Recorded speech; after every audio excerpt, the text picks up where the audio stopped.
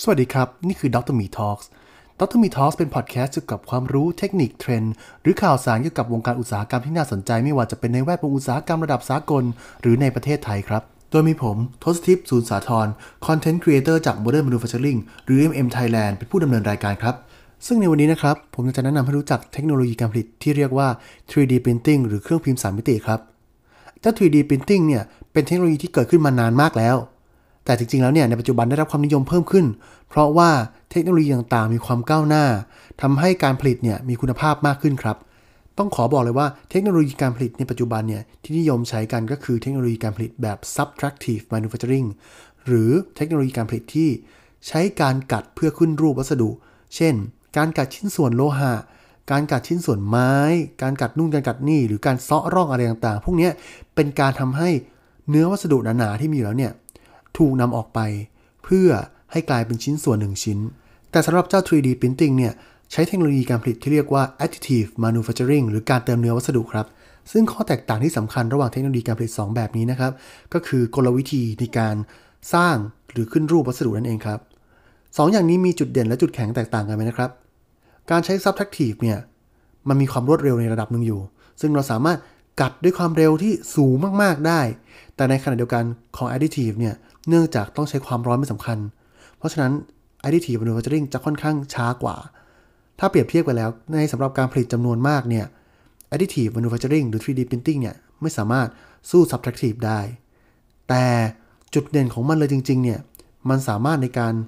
ผลิตชิ้นส่วนที่มีความต้องการพิเศษครับผมขอยกตัวอย่างสำหรับเครื่องยนต์สำหรับเครื่องบินเจ็ตแล้วกันครับเนื่องจากว่าชิ้นส่วนเนี้ยมันต้องทนกับความร้อนสูงแล้วก็ต้องการความแข็งแรงสูงในขณะเดียวกันต้องการน้ำหนักที่เบาถ้าเราใช้การผลิตแบบ subtractive หรือการกัดเซาะเนื้อวัสดุเนี่ยมันจะมีปัญหาที่ว่าการกัดเซาะเนื้อเนี่ยมันไม่สามารถทำอะไรที่ซับซ้อนมากได้ไม่สามารถล้วงเข้าไปข้างในและทำมุมข้างในซ้ายขวาเลี้ยวไปหรือว่าเซาะร่องเล็กๆข้างในที่อยู่ในมุมอับได้แต่เจ้า 3D Printing เนี่ย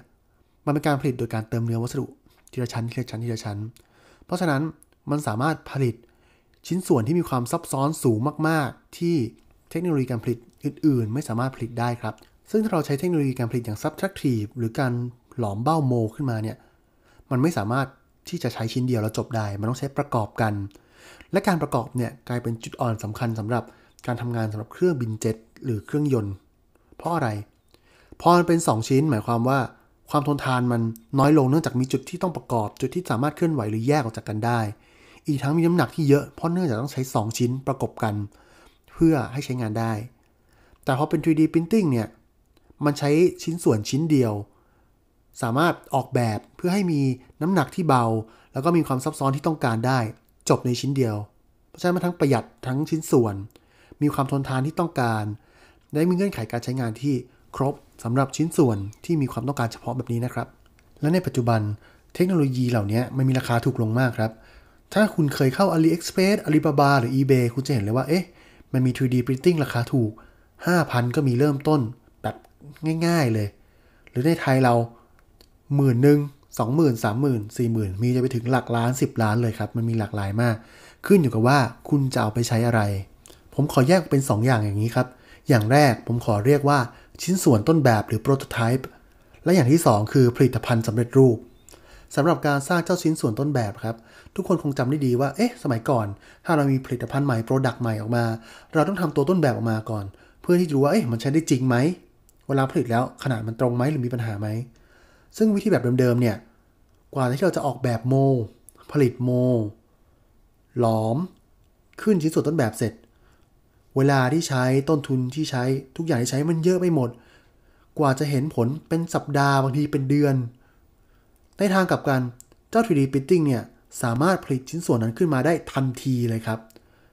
คำว่าทันทีผมไม่ได้หมายความว่ากดสั่งปุ๊บปริ้นปั๊บแบบการ์ตูนแบบหนังวิทยาศาสตร์อะไรไม่ใช่นะแต่มันจะใช้เวลาในระดับหนึ่งซึ่งเรียกได้ว่าสั้นและเล็กน้อยกว่าวิธีเดิมๆมากครับสมมุติถ้าคุณต้องการผลิตชิ้นส่วนต้นแบบที่มีขนาดเท่ากำปั้นคุณอาจจะใช้เวลาแค่ 5-6 ชั่วโมงถ้ามันไม่ซับซ้อนมากแต่ถ้าคุณบอกว่ามันมีการระบายอากาศเยอะมันมีชิ้นส่วนรับตรงนู้นชิ้นส่วนทดแรงตรงนี้นั่นนู่นนี่โน่นคุณอาจใช้เวลาประมาณวันครึ่งเพื่อที่จะผลิตชิ้นส่วนต้นแบบเสร็จแล้วเพื่อมาทดลองต่อ เทียบกันกับการผลิตชิ้นส่วนต้นแบบสมัยก่อนต้องรอโมออกแบบทำนู่นทำนี่เทสถ้าเกิดผิดพลาดย้อนใหม่เสียเวลารวมกันเนี่ยอาจจะเป็นอาทิตย์ได้นะครับแต่ถ้าเทียบกับ 3D Printing ที่เราใช้กันอยู่เนี่ยหลักวันหลักชั่วโมงและยิ่งสมัยนี้มีโปรแกรมซิมูเลชันต่างๆเนี่ยมันจะยิ่งเร็วมันจะยิ่งแม่นยำมากขึ้นไปอีกครับและสำหรับอีกกลุ่มหนึ่งนะครับคือชิ้นส่วนที่ผมเรียกว่าชิ้นส่วนที่ผลิตภัณฑ์ที่สำเร็จเลยใช้ได้เลยหรือนำไปใช้ต่อที่ไม่ใช่ชิ้นส่วนโปรโตไทป์กลุ่มนี้มีเยอะก็อย่างเช่นการผลิตชิ้นส่วนสำหรับเครื่องบินเจ็ตซึ่งเป็น 3D Printing สำหรับโลหะหรือการผลิตอวัยวะเทียมคุณอาจจะเคยเห็นแขนเทียมสมัยใหม่ที่มีการใช้ 3D Printing ออกแบบทำให้มีน้ำหนักเบามีจุดข้อต่อขยับที่เข้าใกล้ร่างกายมนุษย์มากยิ่งขึ้นหรือการผลิตสินค้าคัสตอมต่างๆเช่นรูปปั้นแบบพิเศษที่โอเคคุณเป็นผู้ผลิตแหละคุณมีไอเดียการออกแบบแต่คุณไม่มีทักษะการผลิตการทำงานศิลปะเช่นการขัดการขึ้นรูปอะไรโดยมือเนี่ยคุณก็ใช้ 3D Printing สร้างขึ้นมาขอแค่คุณออกแบบในโปรแกรม3มิติได้ Import ค่าปุ๊บ Print คุณได้ Product มาขายแล้วครับนี่คือจุดเด่นจริงๆของ 3D Printing ครับเพราะว่ามันสามารถผลิตใครก็ได้ขอแค่ใช้โปรแกรม3มิติเป็นคุณสามารถผลิตชิ้นส่วนทำเป็น Product ของคุณเล็กๆทำเป็น Product Custom อาจจะขายอะไหล่ยนต์ที่มีการแต่งเป็นพิเศษซึ่งมินิก็เคยทำนะครับเป็นรุ่นพิเศษที่ว่าถ้าใครซื้อช่วงนี้เดี๋ยวเราจะมีปริ้นพร้อมชื่อคุณให้หรือลายพิเศษคุณเลือกได้เพราะเขามี 3D Printing ตรงนี้เองเนี่ยที่มันทำให้ทุกคนที่มี 3D Printing ในครอบครองหรือมีความสามารถในการใช้โปรแกรม3มิติสามารถก้าวขึ้นมาเป็นผู้ผลิตหรือเป็นเจ้าของกิจการอะไรสักอย่างที่คุณมีไอเดียคุณสามารถผลิตได้หรือคุณจะรับจ้างผลิตตัวต้นแบบก็เป็นไปได้ครับแต่ระวังนะครับอย่าลืมว่าจุดเด่นของมันเนี่ยก็ยังมีข้อด้อยที่สำคัญก็คือการผลิตได้ในจำนวนน้อยครับเพราะส่วนมากเนี่ยที่นิยมใช้กันคือ1เครื่องผลิต1ชิ้น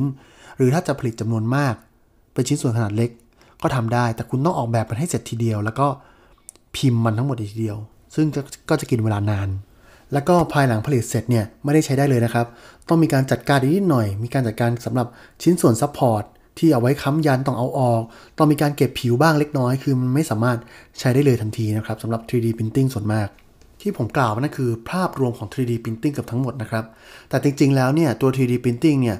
สำหรับผมคิดว่ามันแบ่งได้ออกเป็น3กลุ่มใหญ่ๆครับอย่างแรกเลยก็คือ 3D Printing สำหรับพลาสติก 3D Printing สำหรับโลหะและ 3D Printing กลุ่มพิเศษครับอย่างที่ได้บอกไปก่อนหน้านี้นะครับคือ 3D Printing เนี่ยมีหลากหลายราคามากแต่ Printing ราคาถูกเนี่ยที่เราสามารถเข้าถึงได้ง่ายๆเนี่ยส่วนมากจะเป็น Printing สำหรับพลาสติกครับซึ่งเจ้า Printing สำหรับพลาสติกเนี่ยมีวัสดุที่หลากหลายมากครับมีตั้งแต่ ABS filament ซึ่งเรานิยมใช้เป็นทำบอดี้ของรถยนต์หรือจะเป็น PLA ที่เราจะเรียกว่า polylactic acid ซึ่งตัวเนี้ยมันเป็น biodegradable สามารถย่อยสลายได้ผลิตได้หลากหลาย ASA หรือว่าเป็นเพชรขวดเพชรเราอาจจะเคยได้ยินเรื่องขวดน้ำดื่มต่างๆถูกไหมฮะแล้วก็มีโพลีคาร์บอเนตวัสดุที่มีความยืดหยุ่นหลายๆอย่างและที่สำคัญคือมันสามารถใช้ผลิตคาร์บอนไฟเบอร์ได้ด้วยนะครับนอกจากนี้เนี่ยที่เราบอกมาว่าวัสดุมันหลากหลายสำหรับการผลิตรุ่นแพงๆหรือรุ่นที่มีราคาสูงหน่อยมันสามารถผสมวัตถุดิบเหล่านี้เพื่อผลิตด้วยกันได้มีทั้งหัวฉีดเดียวเพื่อที่จะสับเปลี่ยนฟิลาเมนต์เอาหรือ2หัวฉีด3หัวฉีดก็แล้วแต่ที่มันสามารถผลิตไปด้วยกันพร้อมๆกันได้เลยและต่อมานะครับผมขอพูดถึง 3D Printing สำหรับงานโลหะผมจะขอบอกก่อนเลยว่าเครื่องสำหรับโลหะเนี่ยมีราคาค่อนข้างสูงตัวนึงที่ผมเห็นแล้วผมสนใจมากเลยก็คือตัว Desktop Metal ที่ไทยสากลนำเข้ามีทั้งตัวใหญ่ที่ผลิตในโรงงานแล้วก็ตัวเล็กหน่อยแต่ว่ามันก็เอาไว้ตั้งไว้ในอาคารตั้งไว้ใน R&D ได้ซึ่งพวกนี้สามารถนอกจากผลิตในชิ้นส่วนต้นแบบแล้วเนี่ยอย่างที่บอกก็คือใช้ผลิตชิ้นส่วนสำหรับเครื่องยนต์เครื่องจักรที่ต้องการคุณสมบัติพิเศษซึ่งเจ้าเทคนิคการผลิตสำหรับโลหะเนี่ยจะแตกต่างจากพลาสติกนิดหนึ่งพลาสติกเนี่ยจะใช้การหลอมเหลวที่หัวฉีดเมื่อหัวฉีดมีความร้อนปุ๊บพลาสติกละลายค่อยๆฉีดค่อยๆหยดแต่พอเป็นโลหะเนี่ยมันมีอยู่ 2-3 วิธีครับหนึ่งในวิธีที่นิยมกันมากเห็นกันบ่อยๆก็คือการใช้เลเซอร์ซินเทอริงก็คือการฉีดเลเซอร์ลงไปบนผงที่อยู่บนเบสนี่แหละพอผงโดนความร้อนปุ๊บมันก็จะละลายหลอมติดกันแล้วคราวนี้เขาก็จะเอาผงใหม่ลงมาพอเสร็จ1ชั้นปุ๊บเอาผงใหม่ลงมาแล้วก็เกลี่ยแล้วก็ค่อยๆเอาเลเซอร์ยิงเข้าไป และสำหรับกลุ่มสุดท้ายนะครับกลุ่มพิเศษเนี่ยก็คือกลุ่มของพวกการผลิตอวัยวะการผลิตอาหาร 3D printing อย่างนี้สามารถเริ่มใช้ในการผลิตอาหารได้แล้วนะครับใช้ตัวเคียวหรืออะไรพวกนี้รายงานล่าสุดของวิจัยก็จะมีพวกนี้ออกมาให้เราได้เห็นได้อ่านกันแล้วก็อย่างที่ผมเห็นคือเร็วๆนี้มีการผลิต